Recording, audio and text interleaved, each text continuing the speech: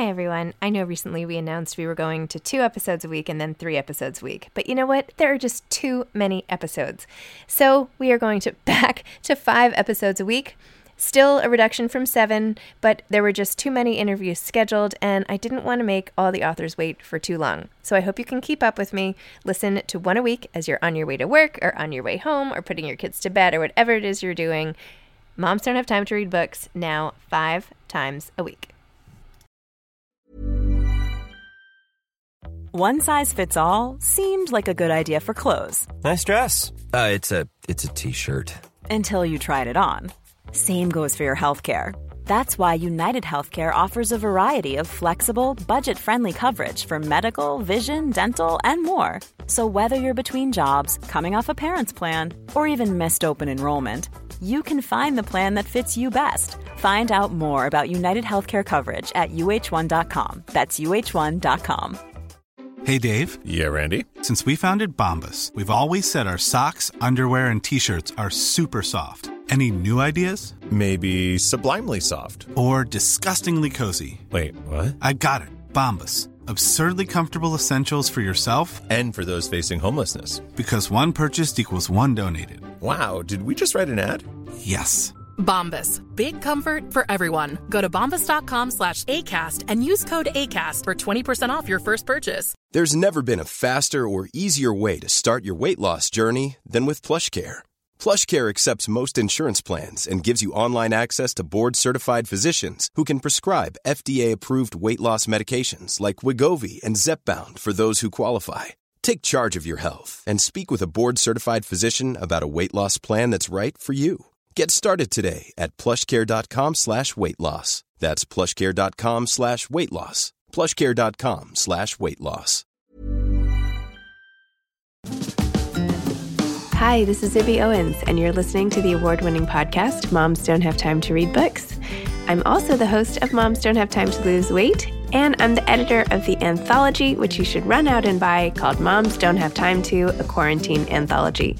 All proceeds of that book go to COVID-19 vaccine research. And I'm the editor-in-chief of Moms Don't Have Time to Write, a new publication on Medium, and we're accepting submissions, so please send your personal essays there. And if all that isn't enough, you can follow me on Instagram at Zibby Owens, and my website is zibbyowens.com. Okay, now back to this amazing podcast.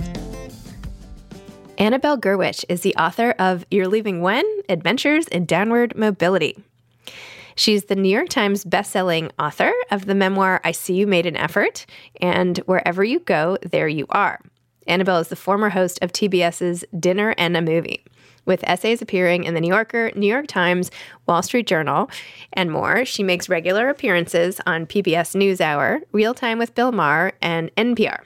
A finalist for the Thurber Prize for American Humor Writing, she is one of the most recognizable female humorists, giving insightful and inspiring talks on finding humor in life's challenges, the redemptive power of storytelling, aging, and Jewish and humanist-themed messages. She frequently serves as MC for charitable events and offers storytelling, comedy, and memoir workshops. Welcome, Annabelle. Thank you so much for coming on Moms Don't Have Time to Read Books. I am so happy to be here and to get a chance to talk to you, Zibby. And also, I'm, looking at your fabulous bookshelves, which seem to be color coordinated, which is, just represents a tremendously aspiration of mine.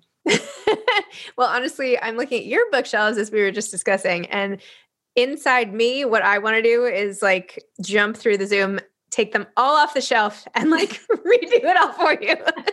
So I don't sit well when everything's not lined up. So, everybody works the way they work. Yeah. In my mind, I'm the kind of person that has a very organized bookshelf. In my mind, I'm a lot of things that I am not actually in reality. And in fact, that is the subject of this new book, making peace with some of that.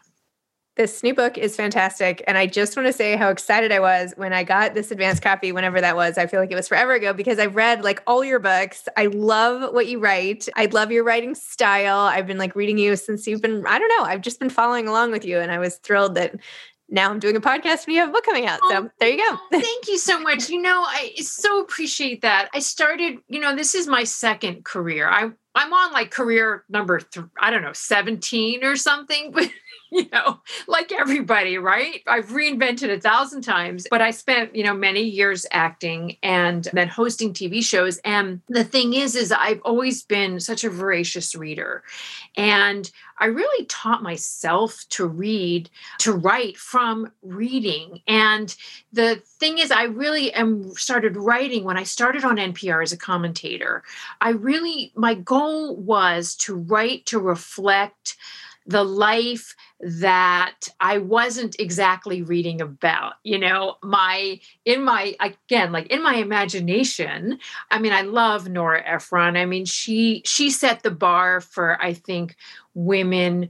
And look, she's beyond a female writer, but just sort of reflecting women's lives, she was such an amazing writer, but I never have lived in like that life of Nora Ephron, the amazing life of Nora Ephron. So I was like, well, how can I reflect the life of women who, reinvent 17 times, who, maybe the hem of their pants is being held up with duct tape one day, like what about the mom who accidentally, locks her keys in the car while she's got her baby, which happened to me 1,000 times, when my kid was little, or just, this sort of, I don't want to say low rent because I lead, a vastly privileged life compared to a lot of people, but, the financial insecurity of women's lives is something that's been really important to me to reflect. And also the precarious nature of identity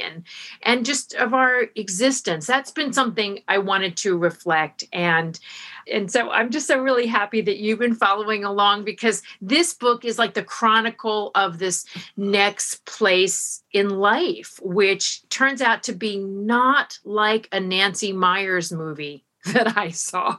But this would be a great movie too. I mean, the scene with the French, what is his name? I'm forgetting his name. Your French boarder in the little shorts. Yeah. Yes, Jean-Luc. Of course it's Jean-Luc. I should have just made that up and I would have been right. Anyway, like that whole scene where you take in a boarder and you're trying to make a little extra money on the side and your house smells like duck lard and bacon and it's in your hair. And, just you write in such a visual way, these scenes that, if you could write like, woe is me, right? And it could be a sob story, but it's not. It's hilarious the way you write it. Oh, thank you so much. The story is about home sharing, which, is something that so many people have been doing, even through the pandemic. And I think this will last after the pandemic as well.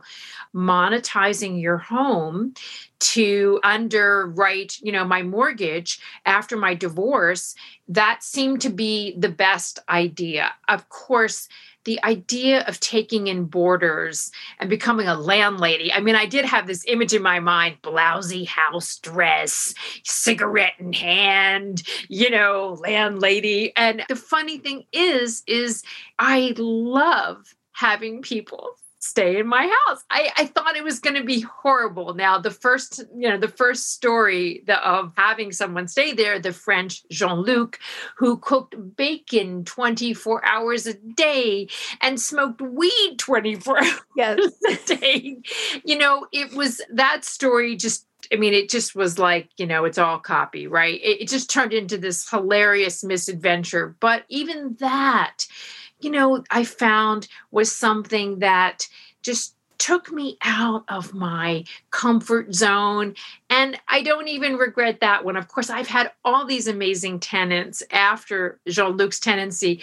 But I just couldn't resist writing about how Jean-Luc, after being a Francophile for, so much of my life, how he took from me my love of all things French, my love of people who are 27 years old, my love of the melancholy. I think I wrote that he taught me that ennui is just another way of saying you're a bummer to be around. But it's just, I just try to write these stories that actually like redeem experiences, because, complaining would just be too easy. So to find the redemption, in a way, I like to think of the writing and the chronicling of stories and adventures as a way of, for myself, finding every silver lining, because that's the only way to survive in life without becoming, bitter, which is just so unattractive, sadly. So when you include scenes like, for instance, in the beginning when you're having coffee with a girlfriend and you didn't know that she was sort of in a financial similar spot as you, and, you end up like clutching each other at the end and, really bonding over that. Is that the type of thing where like it was funny that you found some humor in it to begin with, or were you really just like having a bad day? Like, are you always able to kind of turn it to see the humor is what I'm trying to ask. Not very well. I think it might be a muscle that I have trained to do this, but sometimes things are only funny later, but it happens pretty quickly for me that experiences translate into humor pretty quickly, because that is my coping mechanism. I mean, it becomes sort of a cliche to say that humor is one of the few things that's covered on my health insurance plan that I can afford these days. There's no deductible for humor, but it really is the saving grace for me. I mean, there are some things this is where I always try to really exercise some detachment in my writing. So I'm writing about some really serious things in this book.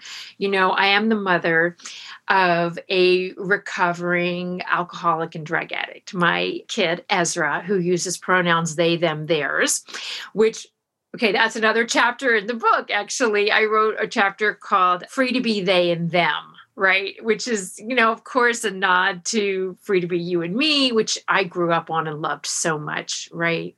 But, learning how to do my pronouns, that was so hard, just so incredibly hard. But then, that's something that even as I was going on that adventure, okay, that I saw some humor in that immediately. But, dealing with parenting of a child who turns out to have addiction. Okay, there's nothing funny about that. But this is one of the most profound experiences. So in the writing of the chapter, you're doing all the right things, everything's going to work out. I have to, ride this line of, I need to affirm the seriousness of this issue. At the same time, how can I live day to day with this experience without thinking, there's some humor, seeing the humor in it.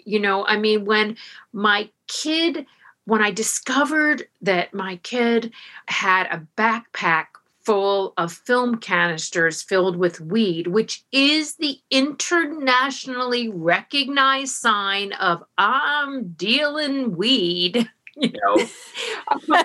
How could I not be clocking the humor in the fact that Ezra accidentally texted me instead of their friend with a text that read, I'm so fucked, baby. Mom just found my weed. I mean, oh my God, it was so ridiculous. And then that's a story that actually I published in the New York Times about after they went to rehab and got sober, which, of course I couldn't actually write this story if that weren't the case. You know what I mean? I mean, that's right. True.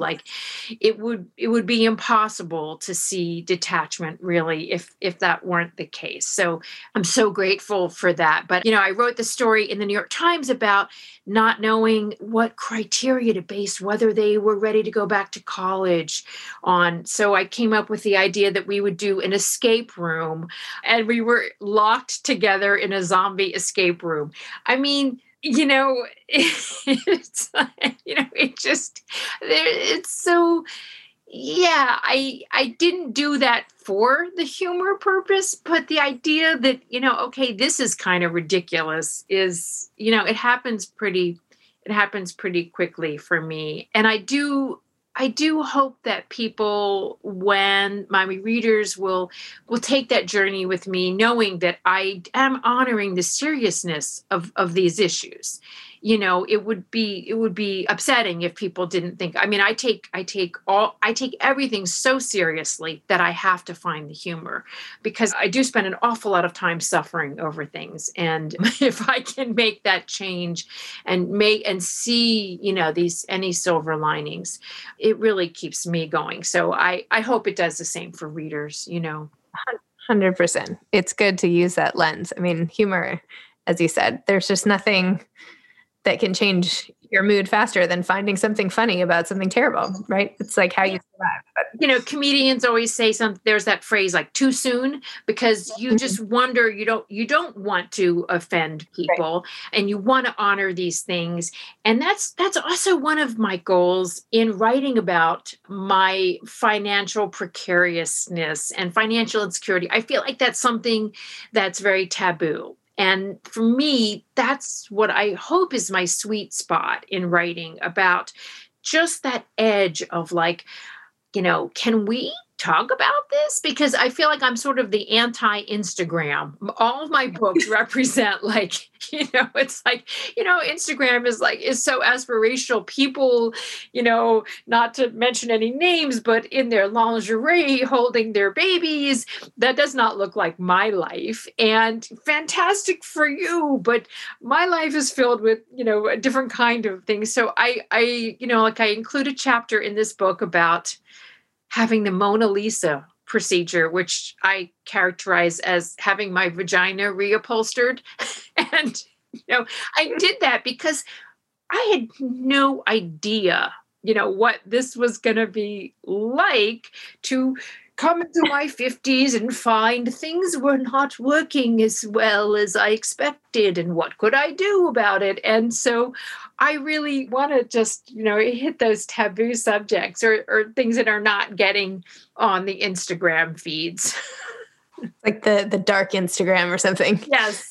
The dark web or something. Right. Anyway, can you go backwards a little bit? I know you said you had like 17 different careers and all of that, but when did you first start writing and realizing that like you were good at it, or that you enjoyed it, or that you wanted to sell it and all of that? When did that start? So I started my only thing I wanted to do was act growing up. And my goal was to appear in off, nowhere near Broadway shows where you had a pretty good chance of sleeping with the majority of the cast. Now, I attained that goal. It's actually not that hard to do, as it turned out.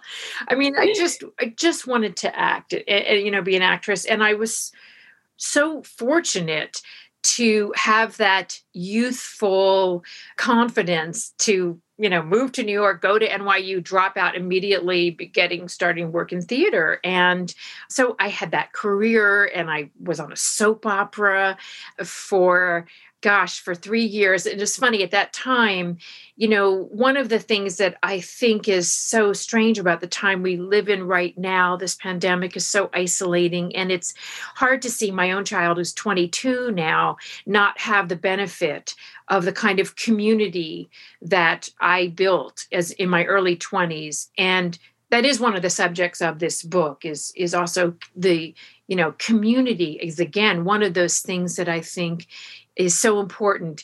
In lieu of a vacation home, I have friends. I've invested in friendships instead of real estate. Yay, me.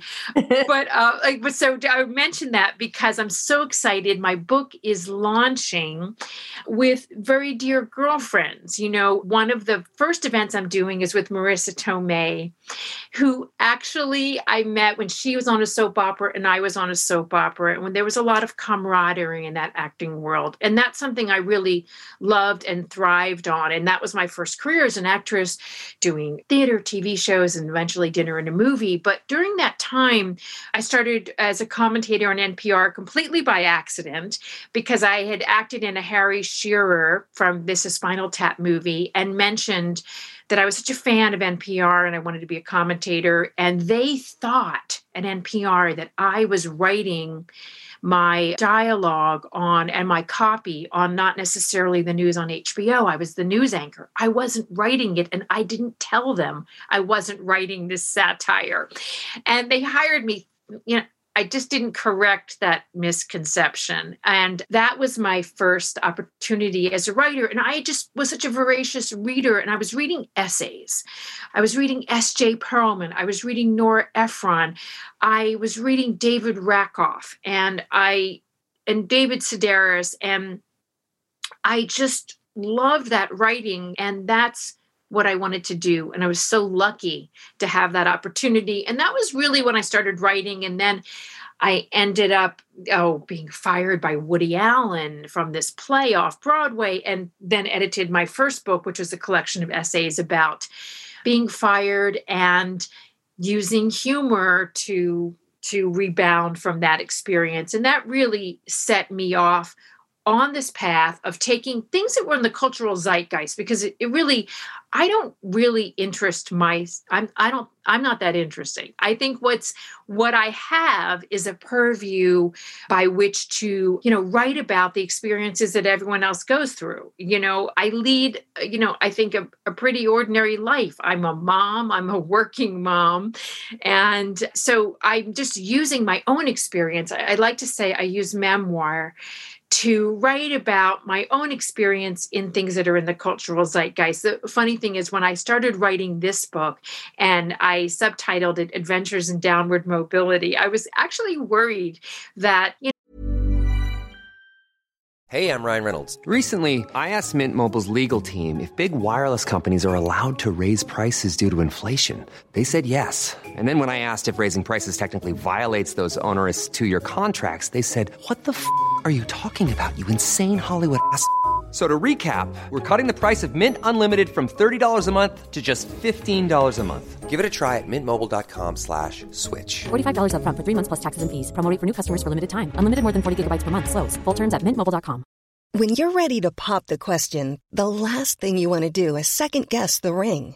At BlueNile.com, you can design a one-of-a-kind ring with the ease and convenience of shopping online. Choose your diamond and setting. When you find the one, you'll get it delivered right to your door. Go to BlueNile.com and use promo code LISTEN to get $50 off your purchase of $500 or more. That's code LISTEN at BlueNile.com for $50 off your purchase. BlueNile.com, code LISTEN. Many of us have those stubborn pounds that seem impossible to lose, no matter how good we eat or how hard we work out. My solution is PlushCare. PlushCare is a leading telehealth provider with doctors who are there for you day and night to partner with you in your weight loss journey. They can prescribe FDA-approved weight loss medications like Wegovy and Zepbound for those who qualify. Plus, they accept most insurance plans. To get started, visit plushcare.com/weightloss. That's plushcare.com/weightloss.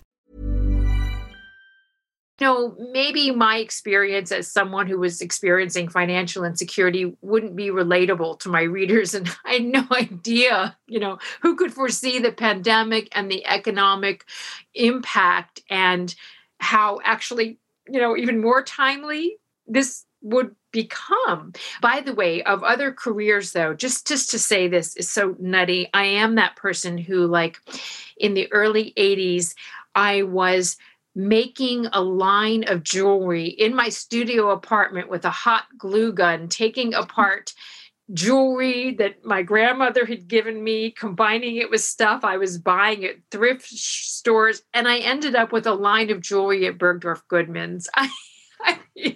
So I'm just a scrappy Jewish girl, basically. My friend Melanie Mayron from 30 something made up that phrase for us because she had been an actress and now she's a director.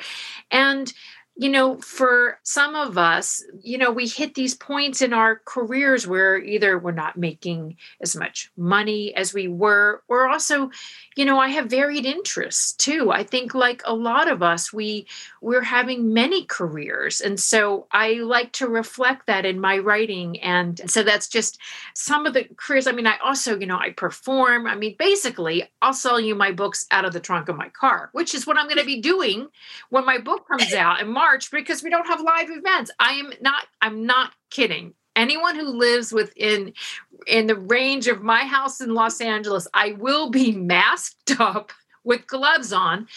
Out of the back of my Prius, I'm going to be signing books because, scrappy. We got to be scrappy in this economy. Why not? You might as well. That's amazing. It's all just so inspiring because it's like the ultimate making lemonade out of lemons or whatever the expression is, right? It's like everything you turn into like entertainment gold. It's really it's just awesome. Well, it's just really awesome. I don't know. Thank you. It's just a fun thing because I actually have a lemon tree, and I persist in calling the output from my tree a crop. Every year I have a crop. It's basically 2 lemons. But I love these lemons for some reason.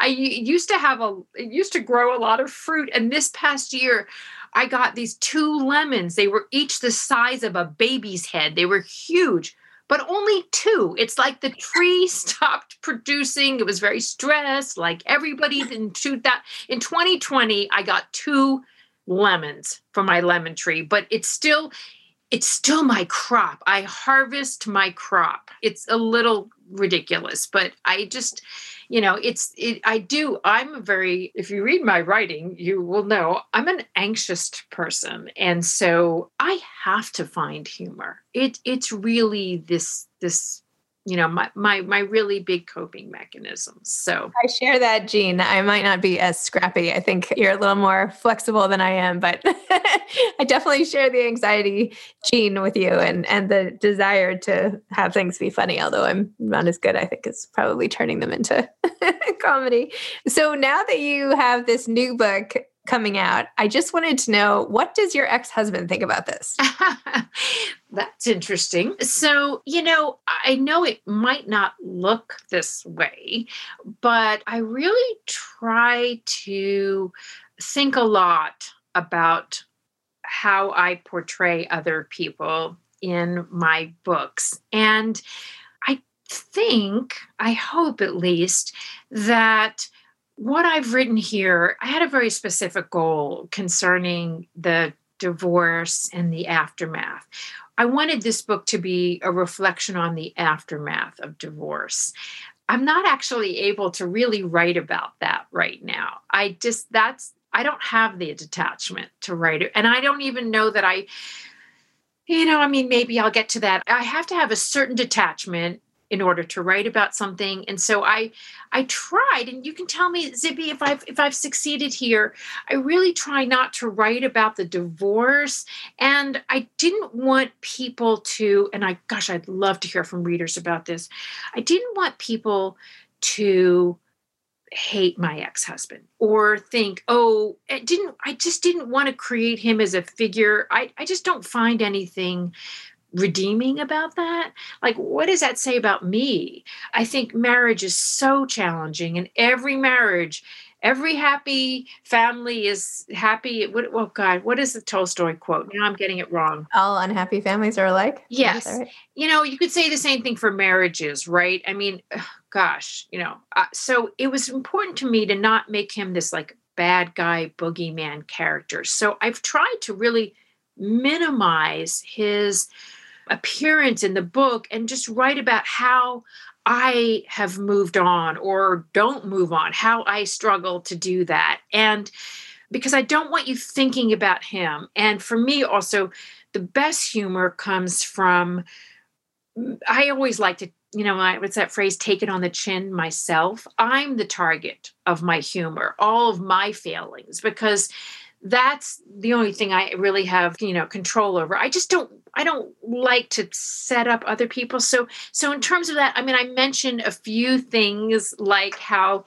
I didn't, the red flags I didn't see, like the fact that my ex wasn't really keeping up his end in the household chores, and that maybe instead of looking at emotional detaching from marriage, we should really look at things like housekeeping as a barometer of a marriage's health. But that's really my reflection on it.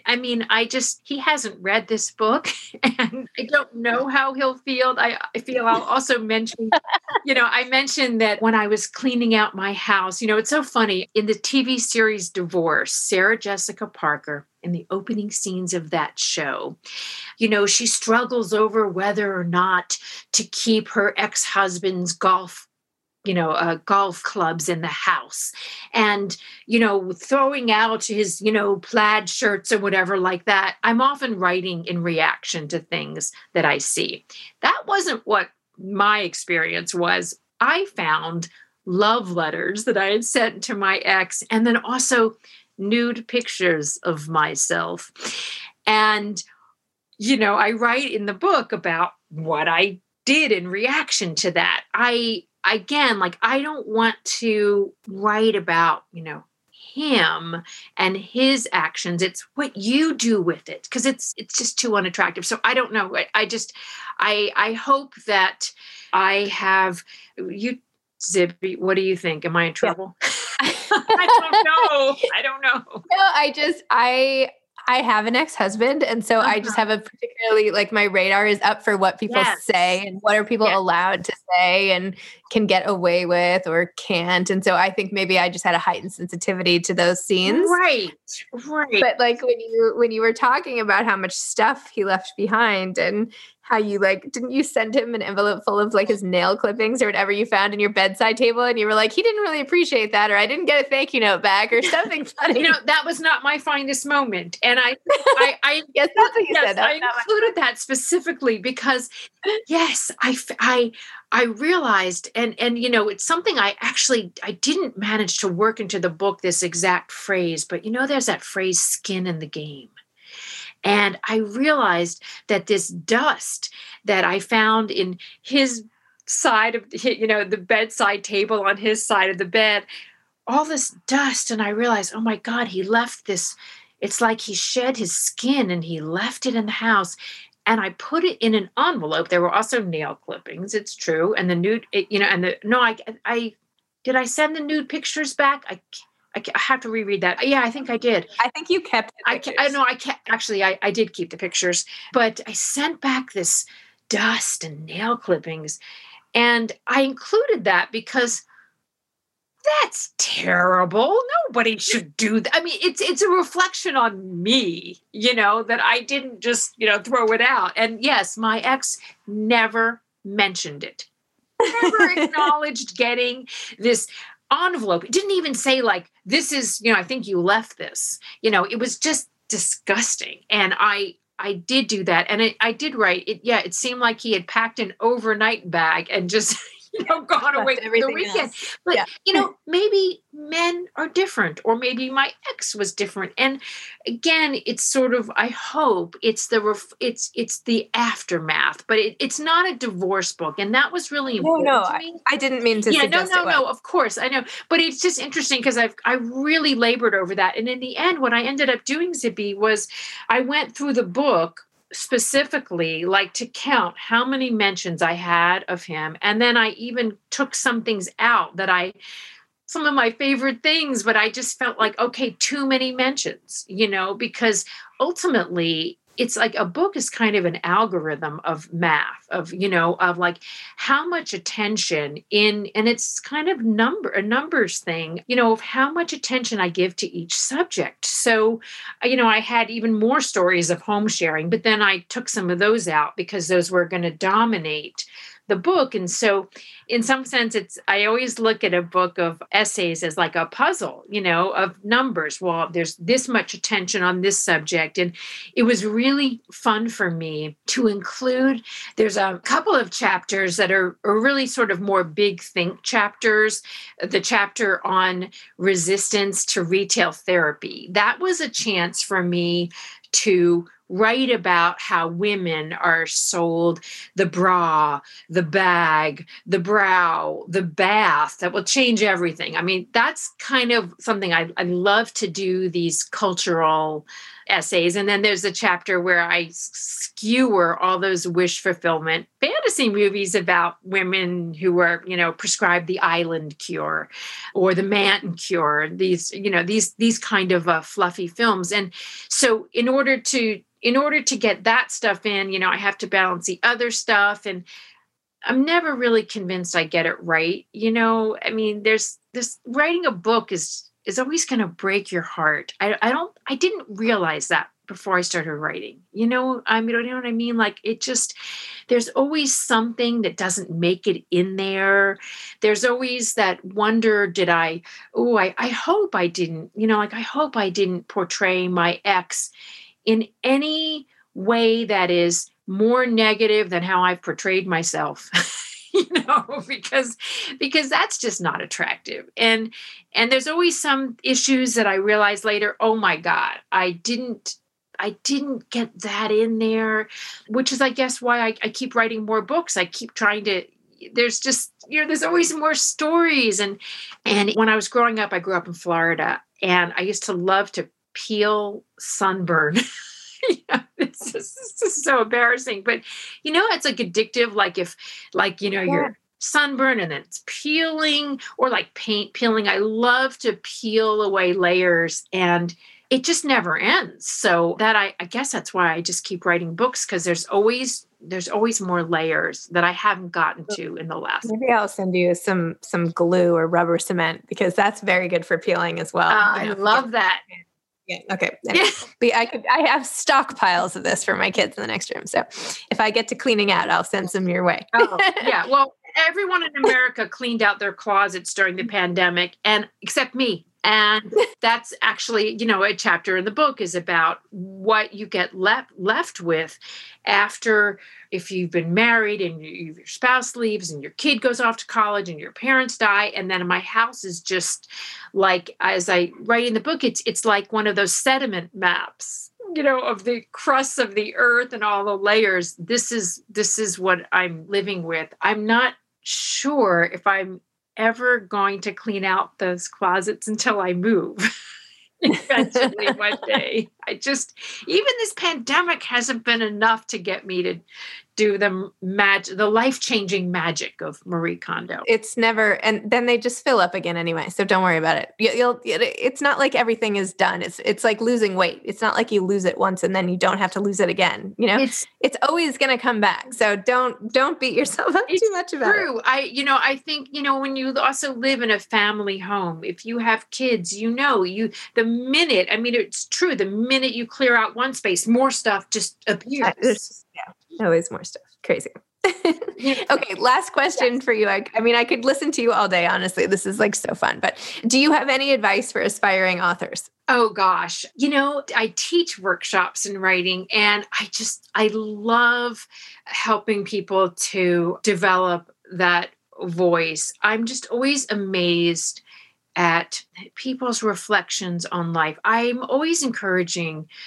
First of all, I think that writing is such a great redemptive act. Whether or not you're published, you're writing for your family, you're writing for yourself, it's a way to reclaim with detachment your experiences in life. There's no writing that is lost to have a benefit, to yourself, so that's the first thing. I think it's really important to distinguish between looking for a writing career and just writing, because that's nothing but redemptive to the soul. A writing career is just full of, endless challenges. But look, we live in a time with this opportunities are as big as the worldwide internet, which it might seem like we've made it to the end of in this pandemic, but we haven't, and I am just always astonished at coming upon new writing somewhere. Whether it's in a blog, it's in a book, it's in a magazine, it's just astonishing. And I really take the words of Catherine Mansfield. That's something, there's a line that she wrote that I think about every day. And it guides me as a writer, and it's what I look to in other people's writing.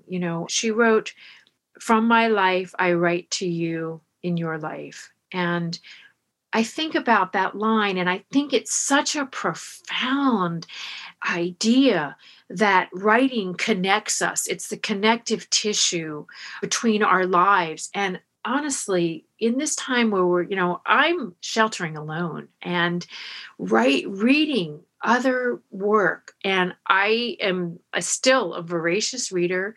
I'll read send me readers, send me your blogs. I'll read them. I love it. I just, the way it connects us, I think particularly we've seen in this moment how important it is, this human connection and sharing of experience. It's just so important. It turns out to be, the anchor. And for me, reading has become even more important now because of the intimacy that, in the lack of human contact. Reading is just the most intimate act that I feel like if you're thinking about writing and you have writing, there's someone out there who needs to read your writing. I'm just astonished at our appetite for that and the human need that just only grows greater for human contact. And what I really consider, even though I write humor, to be really a sacred thing, a sacred compact, which is why I love and I invite any readers to tell me things that they relate to or to ask me questions because it's a conversation, and so I encourage people to bridge that gap to bring us closer together through writing. I love that. It's amazing. Well, Annabelle, thank you. Thank you so much for coming on Moms No Time to Read Books. Thank you for all of your books. Thank you in particular for this most recent one, You're Leaving When, Adventures in Downward Mobility, which was fantastic and gave me a much needed laugh. I even read paragraphs out loud to my husband. And I was like, listen to how funny this is. I was like, but it's even funnier if you read the whole chapter because it all kind of like played off each other until you got to this section. And he was like, whatever. Anyway, so thank you. And I hope to stay in touch. This is really fantastic. I love that, Zibby. Thank you so much. Well, have a great day. Thank you. Thanks for listening to this episode of Moms Don't Have Time to Read Books. Don't forget to follow me on Instagram at Zibby Owens and at Moms Don't Have Time to Read Books. Also sign up for my newsletter at zibbyowens.com and sign up for my virtual book club and meet lots of authors on Zoom every other week. Thanks so much to Steve and Ryan at Texture Sound for the sound editing. And thank you to Morning Moon Productions for providing this fantastic intro and outro music.